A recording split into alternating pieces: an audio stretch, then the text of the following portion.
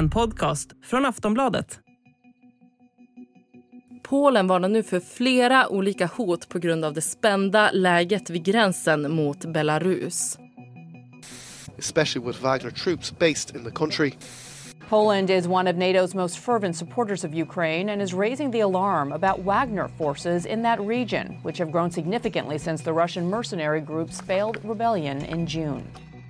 Ja, spänningarna ökar vid den östra NATO-gränsen med tusentals truppförflyttningar på båda sidorna. Polen har förstärkt gränsbevakningen med 10 000 soldater för att bland annat hålla koll på en grupp med Wagner-soldater som har tränat med belarusisk militär kring gränsen.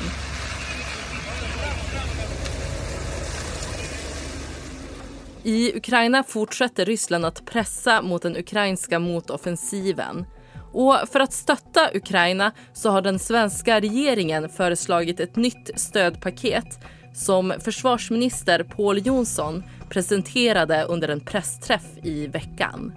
Det totala värdet på det här paketet med nyanskaffningskostnaderna är ungefär 3,4 miljarder.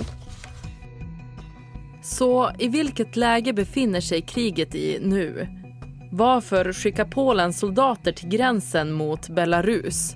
Och på vilket sätt kan det svenska stödpaketet påverka Ukrainas position? Det ska vi prata om i dagens Aftonbladet Daily. Jag heter Ellen Lundström. Dagens gäst är Peter Lidén, överstelöjtnant och militärlärare på Försvarshögskolan. Och han får börja med att berätta i vilket skeende kriget befinner sig nu. Vi konstaterade i våras att kommande halvåret skulle bli avgörande för hur resten av kriget skulle se ut.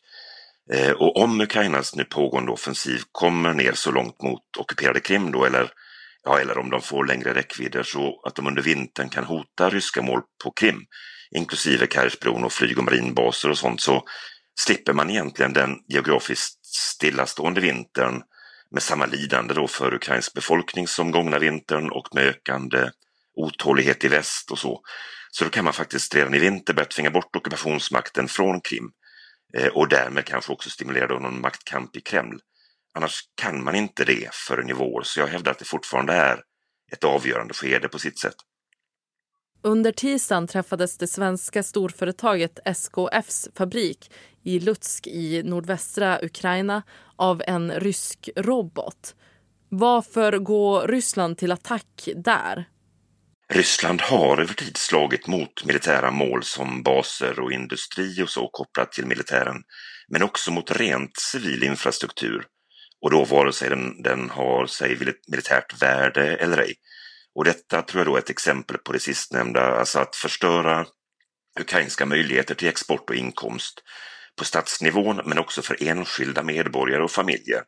Det bidrar som Ryssland ser det till att skapa påfrestningar som ska leda till att Ukraina efterhand underkastar sig Ryssland. Eller i värsta fall att Ukraina och det kollektiva väst då ska ställas inför massiva återuppbyggnadsprojekt och kostnader efter kriget och innan Ryssland då i så fall kommer igen om några år.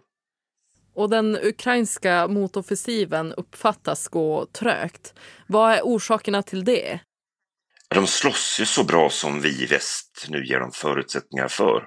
De hade ju egna resurser när kriget började 2014, men nu är de beroende av stöd från väst efter att deras egna resurser i mångt och mycket materiellt och så är nedslitet då. Inte beroende för att slåss, för de hade fört sin överlevnadskamp i vilket fall som helst, men för att ha möjlighet att militärt befria sin befolkning och det territorium som hela världen då har erkänt som ukrainskt. Men de måste också försöka hushålla med egen infrastruktur, med egen materiel och personal i de väpnade styrkorna, och då kan de inte lägga som i Kuwaitkriget då 42 dygn och 100 000 flyguppdrag på förbekämpning av ryssarna då innan offensiven börjar, utan de är tvungna att göra det med de förmågor de nu har då och de brister de har, eftersom vi då inte har gett dem medel eller annat. Och det betyder då att det tar lång tid att avminera, att slå sig fram, nöta sig fram. Parallellt med det begränsar rysk logistik, och då ger Ryssland dilemman också på taktisk operativ men också strategisk nivå. Och det där syns inte alltid på kartan förrän det har nått tillräcklig grad då. För då gör man stegvis och snabbare framsteg även geografiskt. Ja, för det har ju samtidigt kommit uppgifter om att Ukraina gör små framsteg. Men hur skulle du säga att det går för Ukrainas motoffensiv? Jag tror det här beror på vad man mäter det mot. Alltså jämfört med andra offensiver som vi var inne på så är det en sak. Jämfört med förhoppningar i Ukraina eller i väst som vi kanske hade så är det en annan sak. Och jämfört med Ukrainas faktiska plan för offensiven så är det troligen en tredje sak. Så jag skulle säga att med de förutsättningar som vi nu har gett dem som de har så går det så fort som det kan gå. Det skulle kunna gå snabbare om vi bestämde oss för att hjälpa dem till det. Och det har rapporterats om ryska bombplan som har gjort flygningar, bland annat mot Nederländernas bevakningsområde. Och de här flygningarna har fått reaktioner av NATO-länder. Kan du berätta mer om det?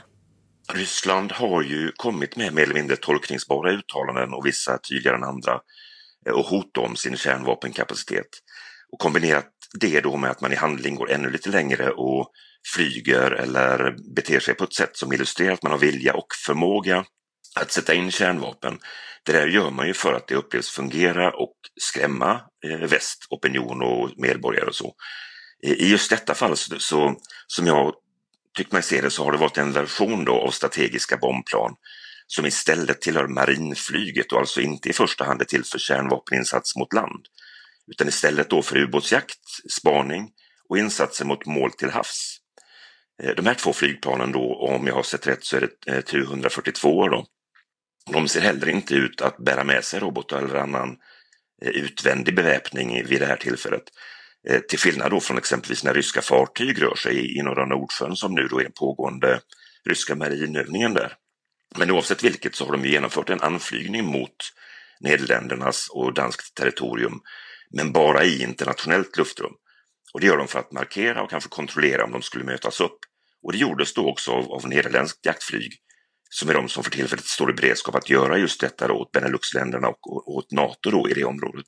Och funkar deras taktik med att skrämma genom att göra så här? De skrämmer ju inte militären för det här är någonting som flygvapnet i alla stater egentligen är vana vid och hanterar tycker jag mer eller mindre kanske regelmässigt då. Men däremot så spär det ju på tongångar i väst om att ja men Ryssland har kärnvapen och de är oberäkneliga och sådär och det är ju precis det Ryssland vill, att man ska känna en oro för detta. Alldeles strax ska jag och Peter Lidén prata mer om det spända läget vid gränsen mellan Belarus och Polen. Vi är strax tillbaka.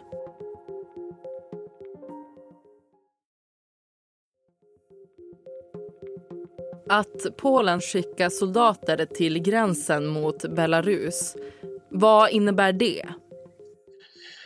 Polen har ju bestämt sig för att nu då skicka 4 000 soldater då för att förstärka sin gränsbevakning mot Belarus. Plus då 6 000 i reserv till de här. Och det där gör man som ett svar dels på uttalanden då från Belarus. Där ju exempelvis Lukasjenko gick in i ett besök då där han var i Kreml så uttryckte han att Wagner i Belarus ville besöka Warszawa och sådär. Men framförallt kanske också för att Belarus som stat då tycks ha hittat någon slags nisch då gentemot, eller ett alibi kanske man ska säga mot Kreml. För att då inte ta mer aktiv del i Rysslands krig mot Ukraina. Utan att istället då hålla flanken mot NATO och Polen så har man hittat en roll där då. Och Belarus uppträder kanske inte så mycket verbalt då direkt till Polen men i handling allt mer aggressivt också då mot Polen. Så att man kränkte ju häromveckan också polskt territorium då med ett par helikoptrar till exempel. Hur skulle du beskriva situationen där vid gränsen? Det blir ju mer och mer spänt och risken för missförstånd och någon typ av övertramp på låg nivå och utan att det kanske är beordrat uppifrån, den ökar ju efterhand som spänningen stiger och det man mättar egentligen terrängen med förband då. Men samtidigt så är ju Polen kanske den starkaste aktören från NATO-sidan och i Östeuropa i det här läget. Så att jag tror nog att Polen hanterar det på bästa sätt då. Och det beror lite grann på hur Belarus nu väljer att agera mot Polen där. Och Wagnersoldater uppges ha tränat belarusisk militär vid gränsen. Vilken ställning har Wagnergruppen i nuläget? Jag tror att man får ändå säga att de är marginaliserade av Ryssland och till synes och för tillfället så har de mer blivit hänvisade till att ha en roll i Afrika, vilket de ju har gjort historiskt och också gör nu då. Men även där verkar det som att ryska försvarsministern Shoigu vill utmana dem med alternativa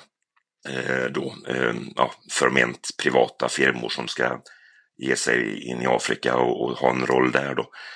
Så att jag tror att Wagnergruppens roll i Belarus handlar just om utbildning och det är väl också det som har varit mindre lockande för delar av de mer äventyrliga delarna då i Wagner. Men de har utbildat belarusisk militär, man ser till att det här görs i anslutning då till gränsen mot Polen och möjligen då också Litauen för att just vara en källa till oro i de staterna. Men soldaterna i Wagner fick ett erbjudande antingen om att då åka till Belarus och där utbilda och ha någon mer vegetativ tillvaro kanske i tältläger, vilket inte lockade så många.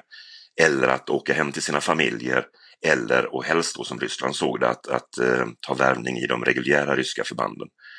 Många av Wagner-soldaterna ser ju ner på de reguljära ryska förbanden och vill då inte göra det heller. Och de här alternativen som tilldelades till Wagner-soldaterna, de mottogs alltså inte så väl? Nej, man såg ju inledningsvis efter att man hade tagit alla tyngre vapensystem från Wagner så fanns det ett antal tusen Wagner-soldater som tog sig till Belarus. Många av dem där har efterhand rest därifrån igen. Och vad det då innebär och vad de tar vägen, det vet jag inte. Det var inte vad jag förstår speciellt många som tog värvning i de reguljära ryska styrkorna. Och av dem som åkte hem till sin hembygd och familj igen så är det ett antal fall som uppmärksammas nu i rysk media där det har begåtts våldtäkter och mord. Det är ju inte hedersknyfflar de här så att det är väl inget förvånande i sig då, men det där är en källa till problem var de än är någonstans. Och vid gränsen mellan Polen och Belarus, hur tror du att de kommer fortsätta där? Ja, de har nog givits en roll där av Lukasjenko lite grann för att han ska med någon typ av förnekbarhet kunna irritera Polen. Man har väl också sett vad jag förstår en del, i alla fall enligt media då, Wagner soldater som har gett sig in då och faktiskt rest till Västeuropa och vad de då kan hitta på det vet man ju inte, men att det här då slås upp är nog också ett led i att de ska på något vis ha en roll i att hålla oron vid liv. Jag tror inte att de har någon egentlig militär kapacitet att orda om. Och den svenska regeringen har föreslagit ett stödpaket till Ukraina av ett värde på 3,4 miljarder kronor. Vad ingår i det? Ja, det som uppges ingår, och jag har ju inte mer insikt i det än via media förstås, men det är då främst reservdelar och ammunition till de system som vi har bistått Ukraina med sedan tidigare, alltså då vapensystem men också då stridsfordon och annat, plus då minröjningsmateriel. Och det här är sånt som är helt nödvändigt för att hålla den här materielen vid liv och att man då kan få en effekt av det även på sikt. Så på så vis ett stort och viktigt bidrag men inte någon egentlig ny förmåga vad jag förstår. Ja, vad skulle det egentligen betyda för Ukraina om de fick det här stödpaketet?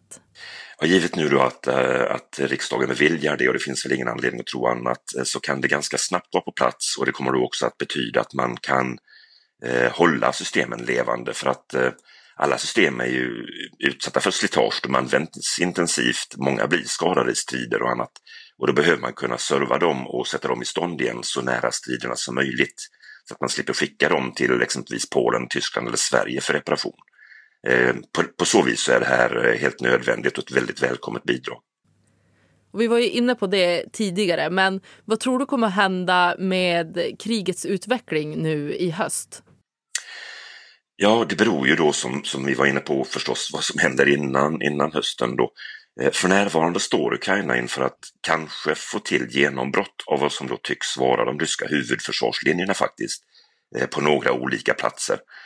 Och anledningen till att det finns flera försvarslinjer det är ju dock det att alltså, mer seriösa genombrott ska framtvinga att en offensiv, i det här fallet då Ukraina, sedan kraftsamlar vid den flaskhalsen. Och det gör ju i så fall att Ryssland får en möjlighet att bita ifrån sig mer med luftstridskrafter och annat sånt mot den förbandssamlingen som möjligen blir där. Så det ska man nog se upp med tror jag och det vet man givetvis från ukrainsk sida också. Så att därför så maler Ukraina sig nu österut vid Bachmut och söderut mot Tokmak, Melitopol på sikt, respektive då Berdiansk, Mariupol lite längre österut. Men sen har man också en del taktiska mindre anfall på gång över och vid Dniprofloden, alldeles öster och norr om Cherson där nere. Och vi får ju se då om de satsar mer på något av de ställena, om de i så fall bryter igenom, eller om de då satsar på flera genombrott samtidigt på flera ställen, med de då för- och nackdelar som det skulle innebära självklart. Det kanske ändå, tror jag, mer på strategisk nivå som det finns lite mer dynamisk utveckling att vänta då i närtid i alla fall. Sist här Peter Lidén, överstelöjtnant och militärlärare på Försvarshögskolan. Jag heter Ellen Lundström och du har lyssnat på Aftonbladet Daily. Det här avsnittet spelades in onsdagen den 16 augusti. Vi hörs snart igen.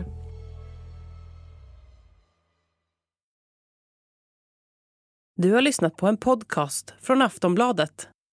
Ansvarig utgivare är Lena K. Samuelsson.